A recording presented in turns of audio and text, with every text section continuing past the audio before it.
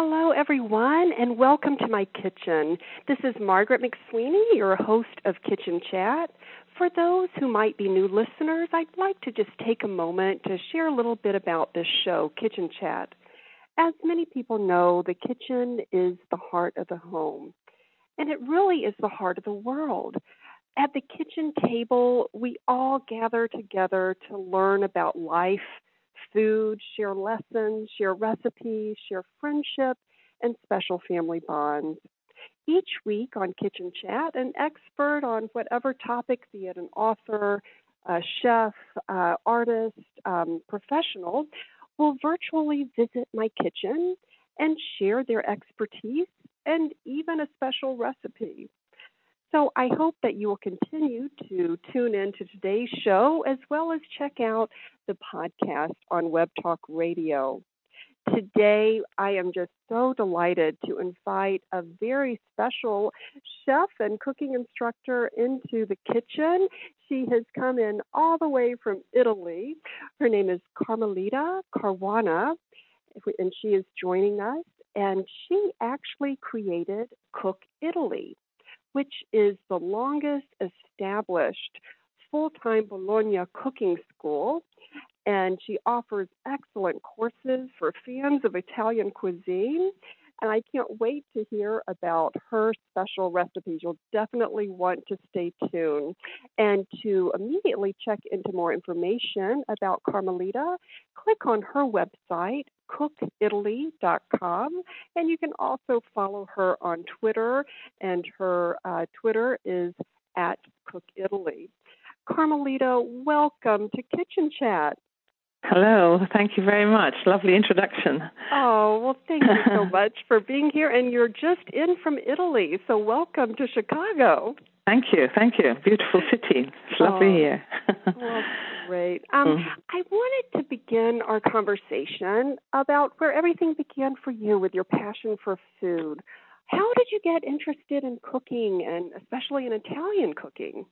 Well, cooking came, a lot earlier than Italian cooking. Although, growing up on the island of Malta, down south in the Mediterranean, near Sicily, the cooking of my childhood was Maltese cooking is very similar. It has a lot in common with southern Italian cooking, especially Sicilian.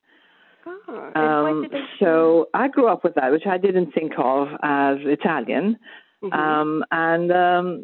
I suppose my passion first grew. My mother was a pharmacist, and she was a very good cook, and she did a lot of her cookings at the weekends. She was busier during the week, and I was in there helping out, and listening. She was very good. She always explained why you did things, which I found very interesting, and it helped you to learn.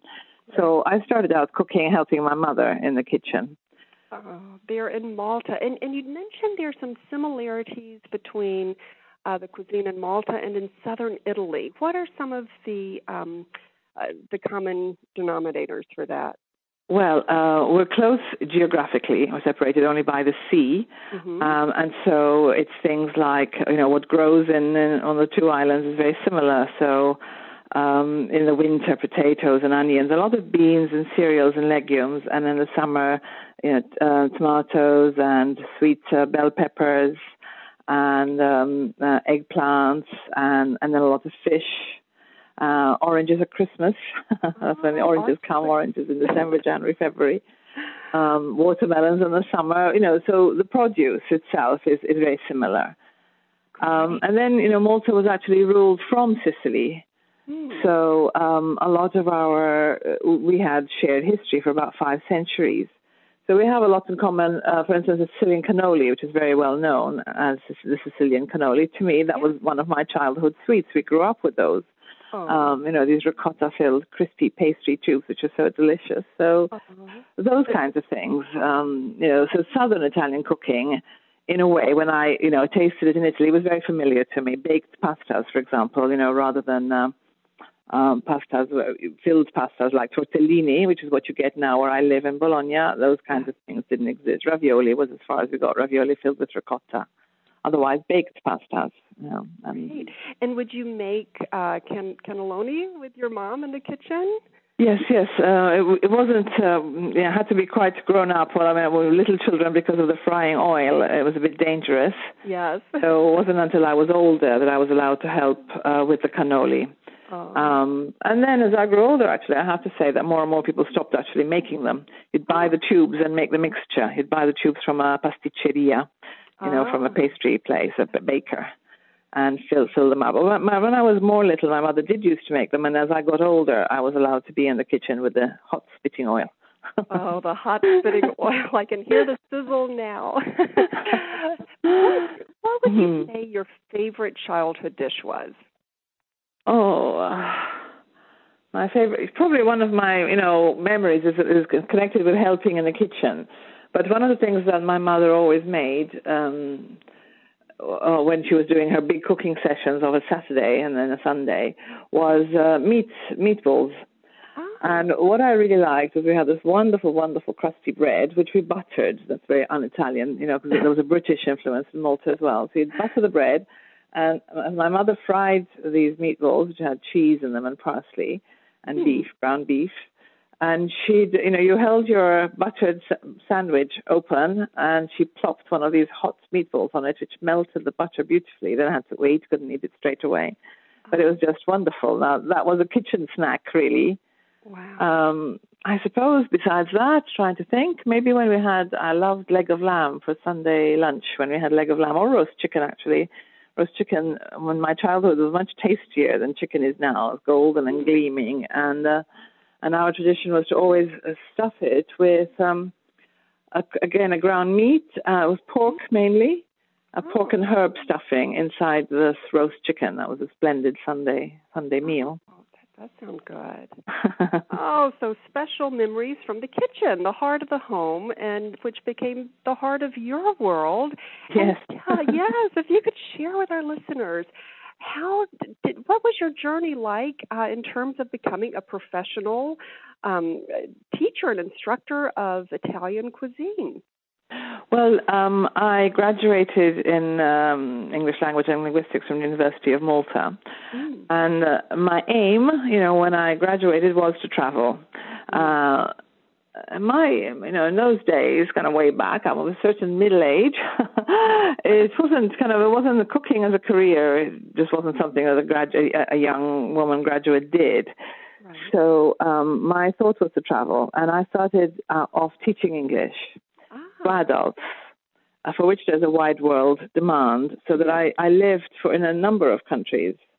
I lived and taught English in Portugal, in Lisbon, the capital, and in Cairo, in Egypt. Wow. And then I basically kind of worked my way up the ladder, started training people to teach English. I was head of a school in London. After London, I went to Barcelona and finally to Bologna, working for a British organization on short contracts, 3 to 4 years. Then you had to move on and change country. Mm-hmm. And before moving to Bologna, where I now live, I lived in Barcelona, which is a beautiful city. And when I was there, I began to think, well, I'm not yet tired of packing my bags every 3 years and starting again in a new country, but I will get tired.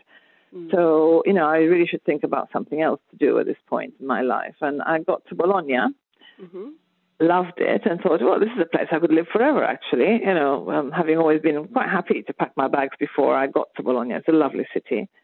And then when I was there, my thinking was along the lines of, okay, so first I wanted to travel. That was what I most wanted to do, and I did it. I did the work, and I traveled, and, what is the other thing, what else is there in my life that really I'm passionate about? What do I most enjoy doing? Well, cooking.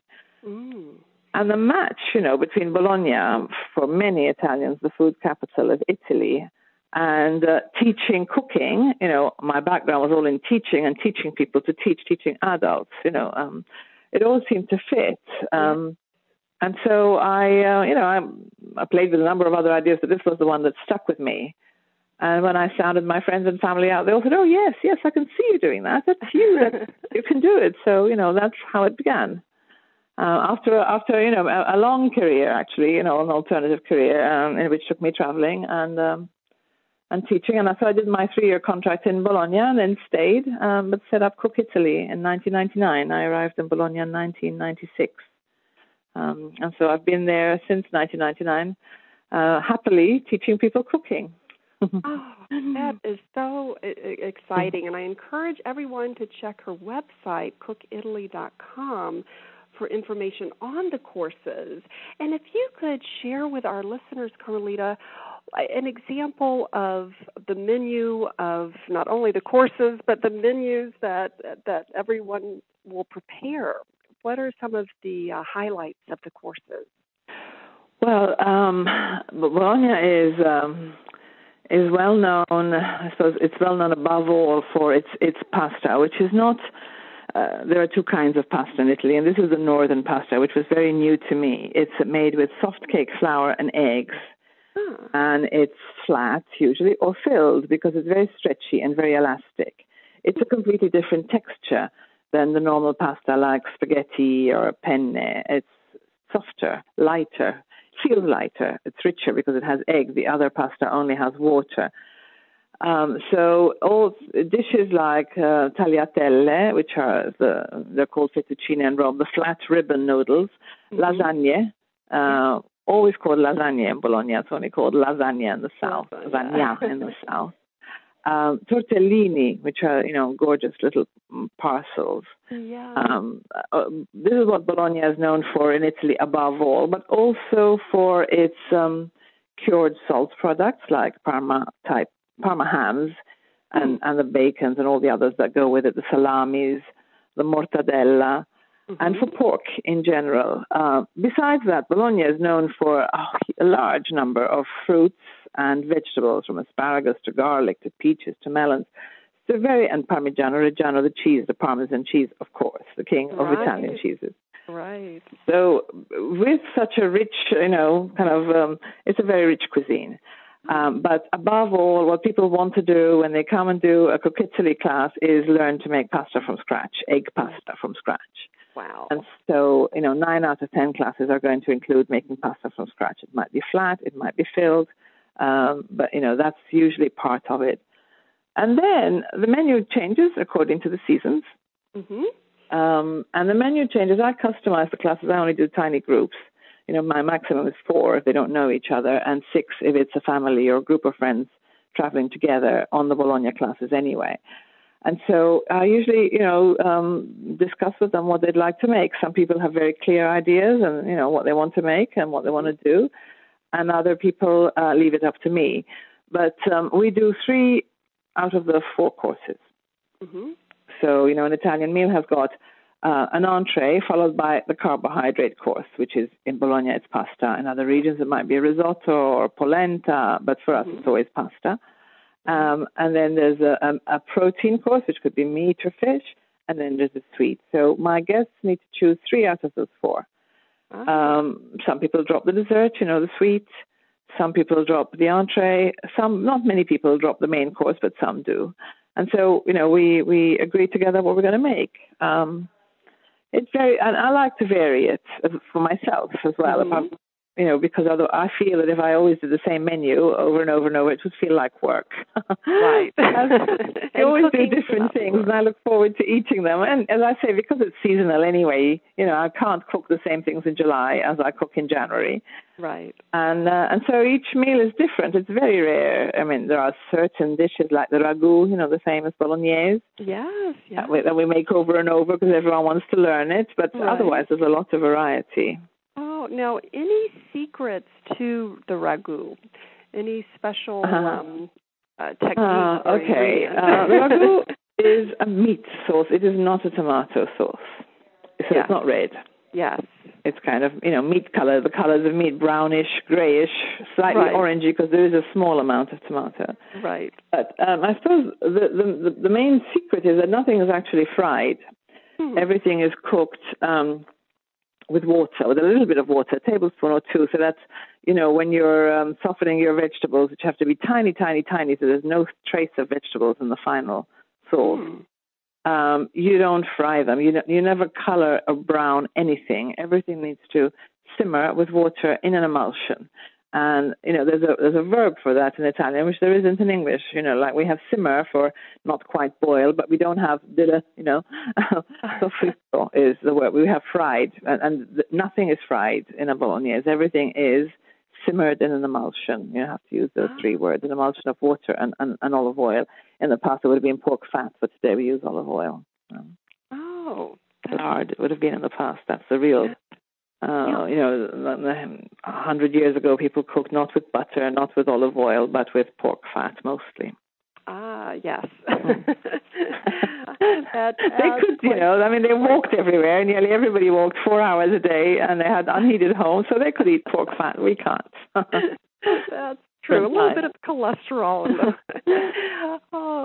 So is there much use of garlic in Bologna dishes? No, there isn't much use of garlic in Bologna dishes. But I should also say that whenever garlic is used, there is, Bologna is the capital of a region, which in the west is called Emilia, and in the east is called Romagna, and it's Emilia-Romagna together. And there's fair amount of, there is some garlic in Bologna cuisine, and there is more garlic in Romagna cuisine. Yes. But wherever garlic is used in Italy, up and down the entire country, it is always kept in the background. It is, unless it's a garlic sauce, in which case, fine, you can. But it's a very minor note. We're very careful not to color it. We cook it in its skin. We take it out when it becomes not golden, but blonde. It's taken out of the dish. And I often say that it's not if you go into an Italian kitchen and say, lovely, I can really smell that lovely garlic. If the cook, whoever's cooking, will go into a big panic and say, is it too much? Is it too much? Shall I take it out? Shall I start again? I'll start again. Do you think I overdid it? And, it's considered something that takes over so easily. Yes. You have to treat it very cautiously. Yes. And if I'm cooking, with an Italian friend and I say how much, I've learned not to say how much garlic, because they look at you with wide-eyed horror and say, one, or do you want everything to taste of garlic? And so it's a very subtle use. It's used with garlic. Yeah, so good breath is there. It's quite unusual because the cooking that I grew up with in Malta is very garlicky, and French cooking is very garlicky, and Spanish cooking is very garlicky, but not Italian. It uses garlic cautiously. Oh, this is so interesting. Yes. I know that there's people think that Italian cooking is very garlicky, but it really isn't. We use it so carefully. Yes, and yours is the authentic Italian cooking, not what is yes, I'm very into. I was talking with Lorna, with a friend, my friend who's hosting me here, and I was telling her how what I'm doing is it's highly appreciated by Italians because. Traditional regional Italian cooking is being, first of all, reduced. If I think of Bologna cuisine, it must have, 1,500 recipes, of which most people will cook 15 on a regular basis. Right. So there's a whole load that's being lost. And through globalization, many of my Bologna friends are cooking a bit like any other Western person. So using couscous, using lemongrass, using ingredients which are not traditional, which are not authentic. Right. So that's an inevitable, it's a process which is inevitable. But they appreciate what I'm doing, which is kind of, keeping up these recipes which are delicious, which have been honed to perfection by generations of women, and which are not cooked anymore. Mainly not cooked. It's largely that. Everybody is reducing, like Sicilian cuisine is 5-6 dishes which are known through Italy. Well, actually, it's probably thousands. Sicilian cuisine is very, very rich. Wow. So I'm very much for, cooking the recipe as was perfected over centuries by generations of women, trying things out and improve. And once they got it right, that was it, the recipe, which you might have your little tiny trick, but there is the recipe, and you follow that, Right.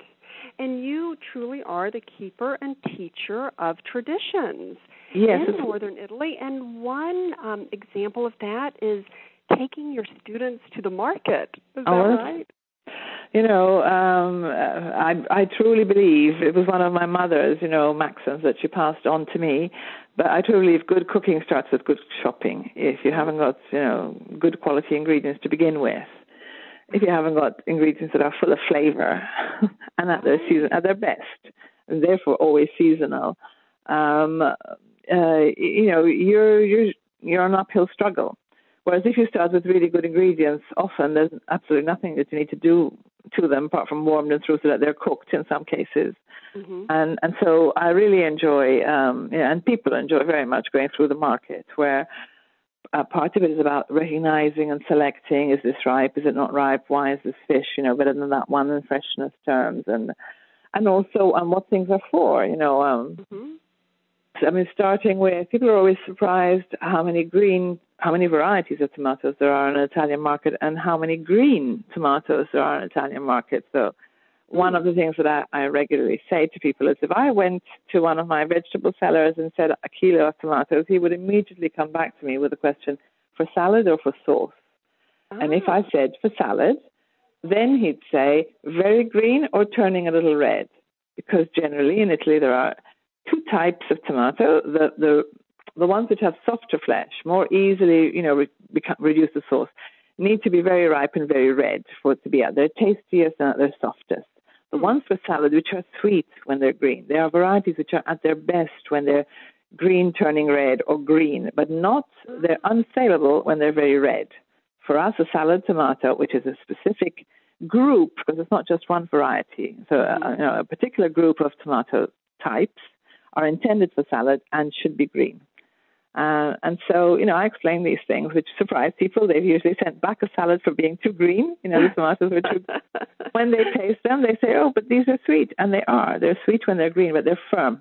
And that's what we want in a salad: a firm, crisper tomato, not a mushy one, not a pulpy, mealy tomato.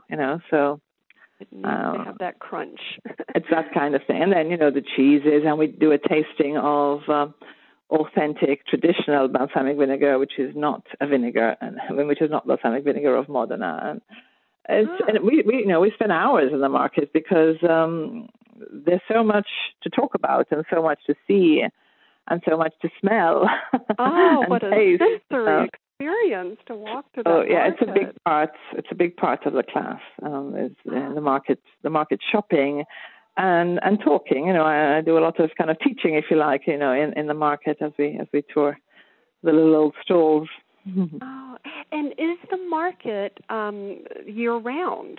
Does the weather permit the market to be outside year round, or is it inside? Or no, it's there are various around, but basically. Food markets are pretty much dying out in the villages, where traditionally in the villages you'd get the same stalls, same whatever 15, 20, 30 stalls depending, who would do this village on Monday, that village on Tuesday, that one on Wednesday, etc., and go around. Right. So what's happened is in the countryside there is space for giant hypermarkets. And so people partly grow their own more than in the cities, because it's country places. Right. And partly they shop at the hypermarket once a week. We go by car. And so it's not really worth their while, the other fruit and vegetable and fish and cheese vendors to do the little villages on Mondays, Tuesdays, Wednesdays, because they don't have enough sales. So in the countryside, the markets are dying out. There are a few places which maintain a large weekly market, and mainly in central Italy, but a lot of them are dying out. Oh. However, in cities, like most cities have got at least one, but many, like Bologna, which is sizable, it's about the fourth or fifth largest in Italy. It must have 20 or more markets, one in every. So the one that I take people to on my courses is the oldest. It's from the year 1000. Wow. And that's where I do the market tour I was describing. But I'm from the same spot, I can easily walk to two or three others.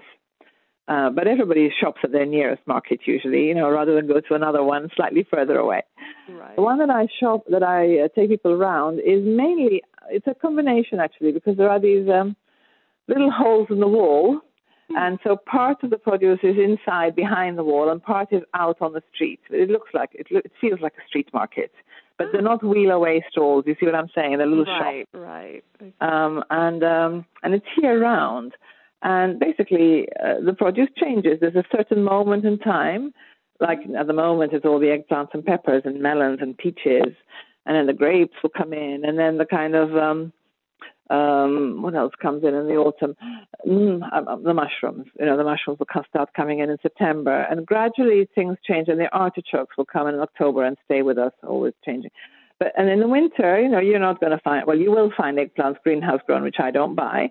But what's in season in winter is the red radicchules, all the leafy greens, the kales, the cabbages, the brassicas, the fennels, loads and loads of artichokes, as I mentioned.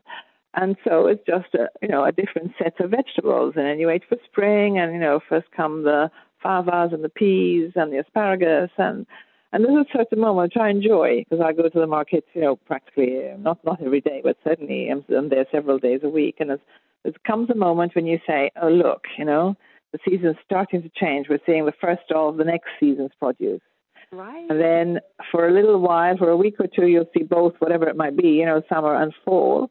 And then suddenly there's no more summer, it's all fall. And then the same will happen when we turn to winter, and the same will happen when we turn to And is spring. it the same vendors that are there? Because I loved that scene in the movie Julie and Julia. I don't know if you saw that movie. Yeah, I didn't see it.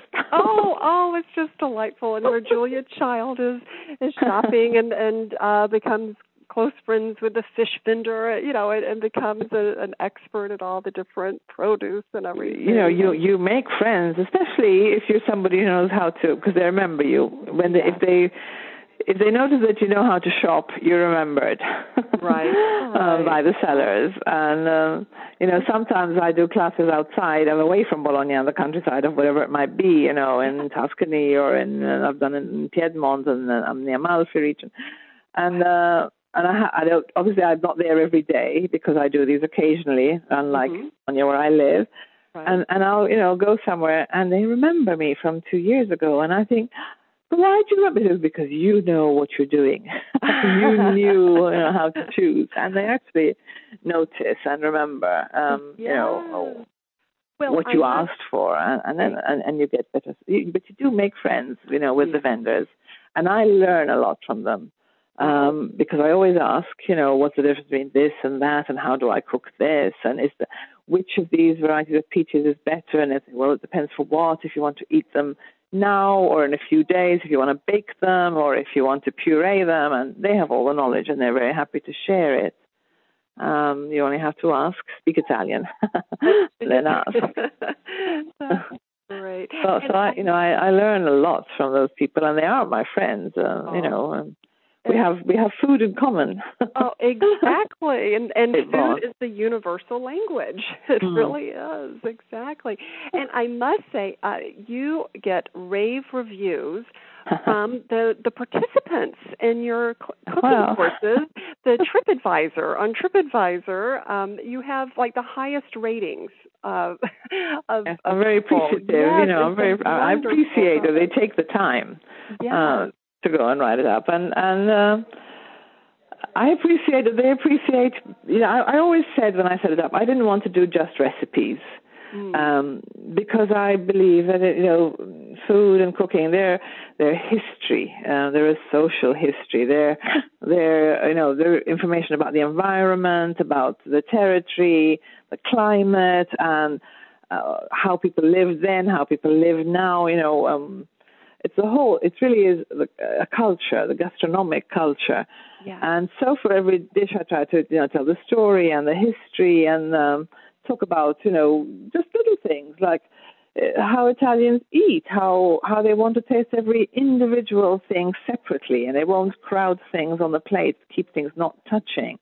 And they won't jump from whatever it might be, the fish to the fennel to the potato, but they'll eat all of the fish first, and then all of the fennel, and then all of the potato, because that way you get more taste. Like one of the things they say is if you keep jumping around, everything is the first bite. Ah, interesting. I did not know there's a third, and for eating. The flavor gets more and more intense. Wow. And so I pass these things on, things which I have learned because I live in Italy, and I observe and I see how people, eat, and we're always changing plates so that you don't have tastes from the first thing on the second thing. Everything has to be, you have to enjoy each thing and give it your full attention.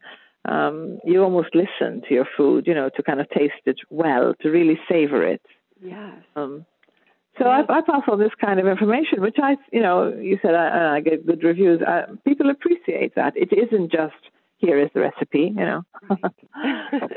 It's an authentic experience. And I just love to learn about that concept where I guess in Bologna you do not multitask in eating. It is just savor each separate dish. Yes, you have to give it kind of your attention, and you savor each mouthful. And another kind of another way in which you see this, when people eat our wonderful gelato, and it really is wonderful. I'm not a great sweet eater, but I think gelato in Italy is really wonderful. Most gelato places are going to have a few chairs or a couple of benches or somewhere for you to sit and eat your gelato so that you can concentrate on it. Actually, I think I want to stick, at least claim that it was invented in Italy and in Torino in the north, further north than Bologna. But Italians don't want to walk about with their ice cream. They want to sit and taste it and enjoy it and then get up and walk about afterwards. That's it's the same kind of thing, that if you're going to taste. Yes, and enjoy. Now, with all of these wonderful tastes, do you have a favorite dish that you just love preparing and love to savor? The list is endless. But let me think. There's a dish which is simple. Mm-hmm. I can think of two, but I'll do the savory one. Which is simple and in the sense that you nearly always can find the ingredients, which is a kind of quite piquant chicken dish. I often do it with guinea hen, but chicken's fine. It's actually, the original recipe was intended for game.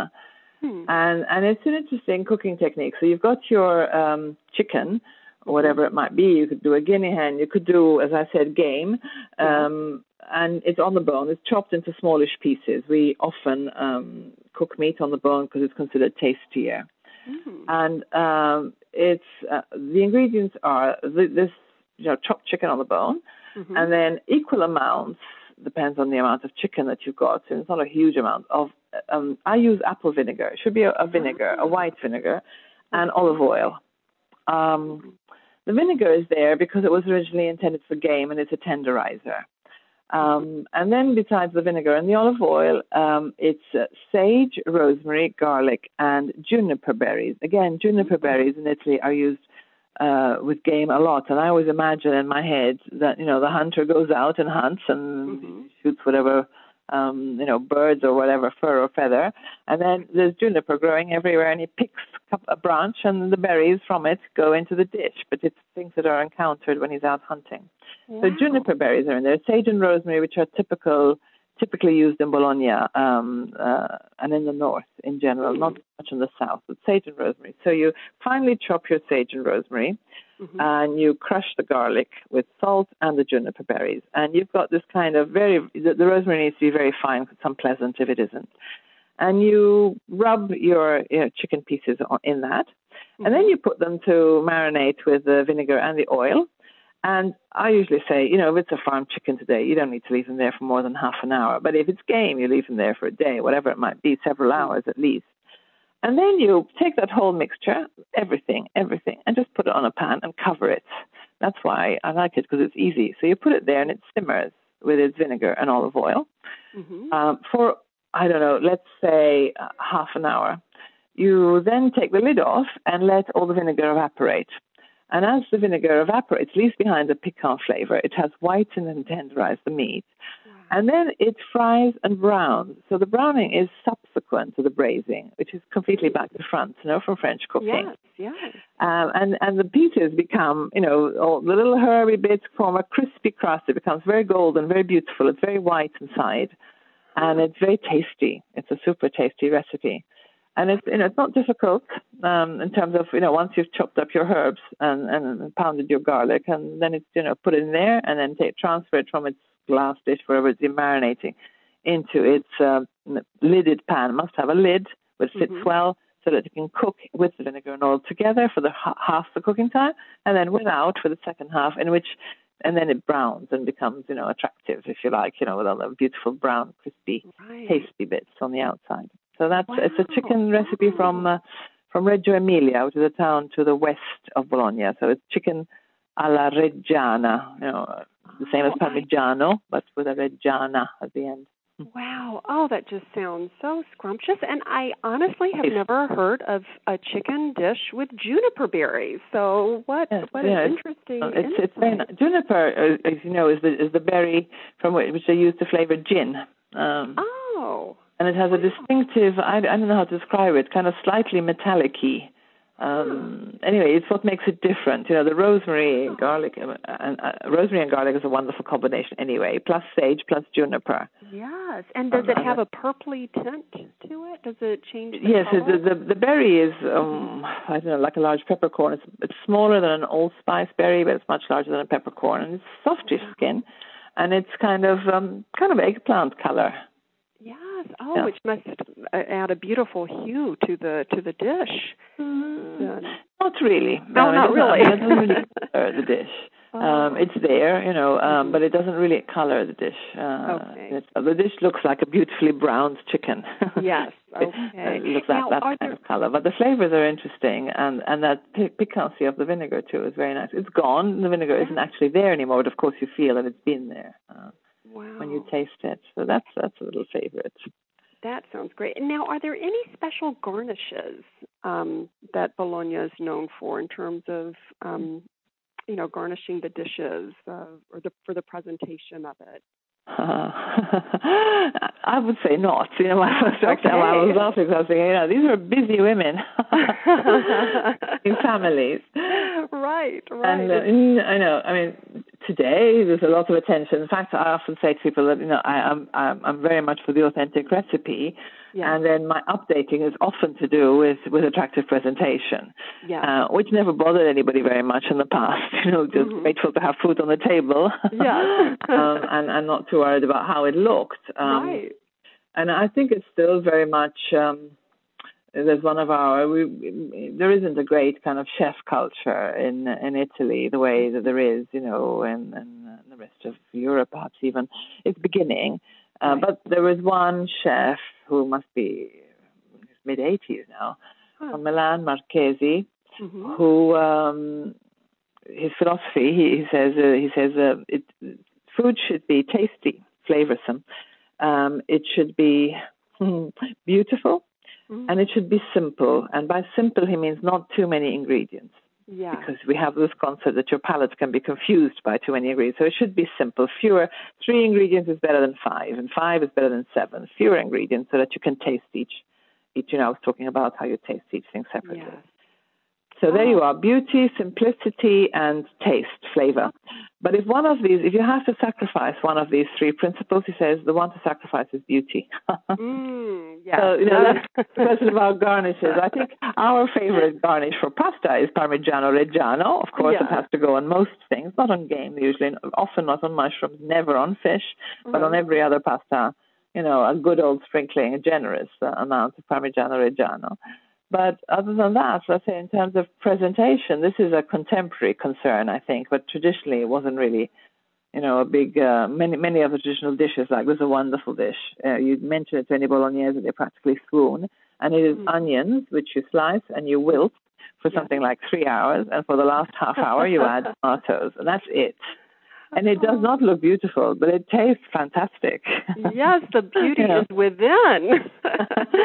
So it doesn't look like anything. It looks like a mush, of onions, which are colored red with a tomato, reddish.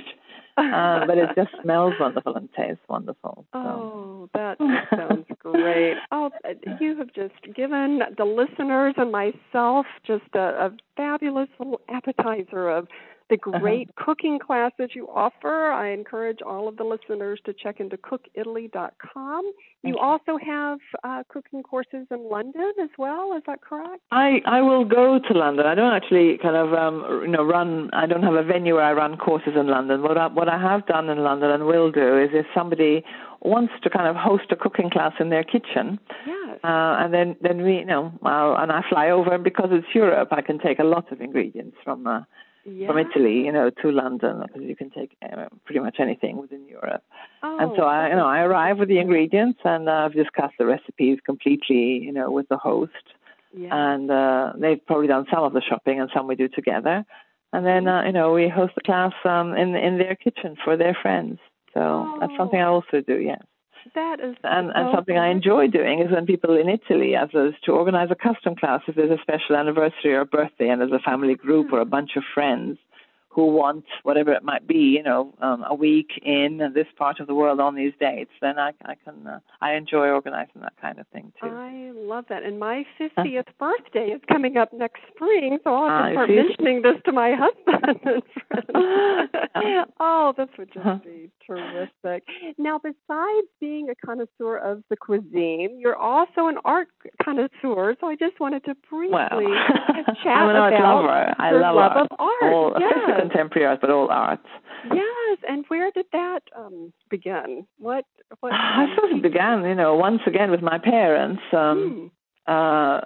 being taken to museums from a very, very early age. Yes. And having, I was saying to somebody the other day, there were certain names of Renaissance painters that I just like the sound of. Yes. At that age, I couldn't have pointed out and said, "Oh, that is a Botticelli." Botticelli was one of them. And another one, which I thought was wonderful, Fra Lippo Lippi, for the priest friar. His name was Lippo, and his surname was Lippi, and I just used to love saying that, Fra Lippo Lippi. Yeah. I was being exposed to Renaissance as a very little girl. And then just continued, basically. I'm a very visual person. That's partly why I pay a lot of attention to presentation. I think about the colors and how they're going to look on the plate. And I suppose that's just it. I appreciate how things look. I was started off on this route by my parents and then continued, through my adolescence and young adulthood and the rest of my life, always going to galleries and shows. And my time in London was very good for me from this point of view, because I think that London museums are very good at putting on art shows which are educational. Yeah. And I'd be going from one room to the other and reading and comparing. And I'm not art trained, but I love art. Right. Maybe if I came back again and did another life, I'd be an artist. Oh, well, you are an artist in the kitchen. Artist in the kitchen, yes. Sure. That's where my creativity goes. Exactly. Oh. And did you enjoy at all visiting the Tate in London? I love the Tate, and I love Tate Modern. Very exciting space. Yeah. Both Tates are very good. Exactly. And do you have a favorite sculptor at all? Sculptor, did you say? Yes. Is it Jaume Pensa, who's on show here as well, has a statue here, a contemporary one. But when I was young, I very much enjoyed the classical sculptures like Rodin. Classical, not. Mm-hmm. But now I'm much more into. It's kind of fairly controversial, but for instance, the British Mark Quinn and his monumental sculptures of sometimes disturbing people, like the amputated woman he had up on the plinth in the Trafalgar Square. Mm-hmm. But I couldn't, it's a bit like favorite dishes. People ask me for my favorite artist. It's a list. Yes, exactly. It's not just one, because I suppose I have a very broad palette. I like a lot of different things. But you like to savor things one thing at a time, no multitasking in the palette. Yes, no multitasking, but even if I'm savoring one thing at a time, I like a whole range of different flavors in art as well as in food. I'm not kind of, I couldn't say I adore and I love the Impressionists, or I adore and I love whatever. No other kind of instant category comes to mind. And German Expressionism.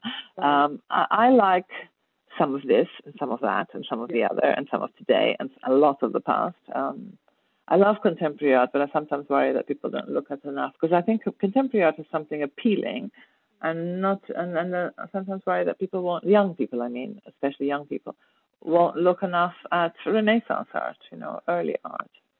11th and 12th century art, and all those little details which I like to look at the bottom of a painting, when you see all the flowers and the little creatures and the little sandals that they're wearing. There's so much detail at the bottom of an early painting, which is gone now. Oh, and what about in Barcelona? You mentioned you lived there with Gaudi. Barcelona. Is to go to the Thyssen-Bornemisza regularly. Barcelona was great for contemporary art. Yes. And also it was great in terms of what I liked about Barcelona. Today I did the River, the Architectural Institute's River Tour of Chicago. In Barcelona, what they had, which was great, was they had this tremendous boldness of putting contemporary architecture next to Gothic architecture. They put the two together in brilliant ways. They're very visual there. But I remember my favorite museum there was this, what it called, the CIC. There was the contemporary one, which I liked quite well, but I liked better because it went from early to contemporary. It was the Thyssen-Bornemisza in Barcelona. Because I lived there, I could go often and do 1 or 2 rooms at a time, thoroughly, very slowly. I'm very slow walking around the gallery because I look for a long, long time at each picture. It was lovely living there. Actually, I enjoyed it. Very, very beautiful city. Very visually, it's hard to find an eyesore in Barcelona. Exactly. Oh, well, I have so enjoyed having you as a guest on Kitchen Chat, Carmelita. Yeah, thank you very much. Right.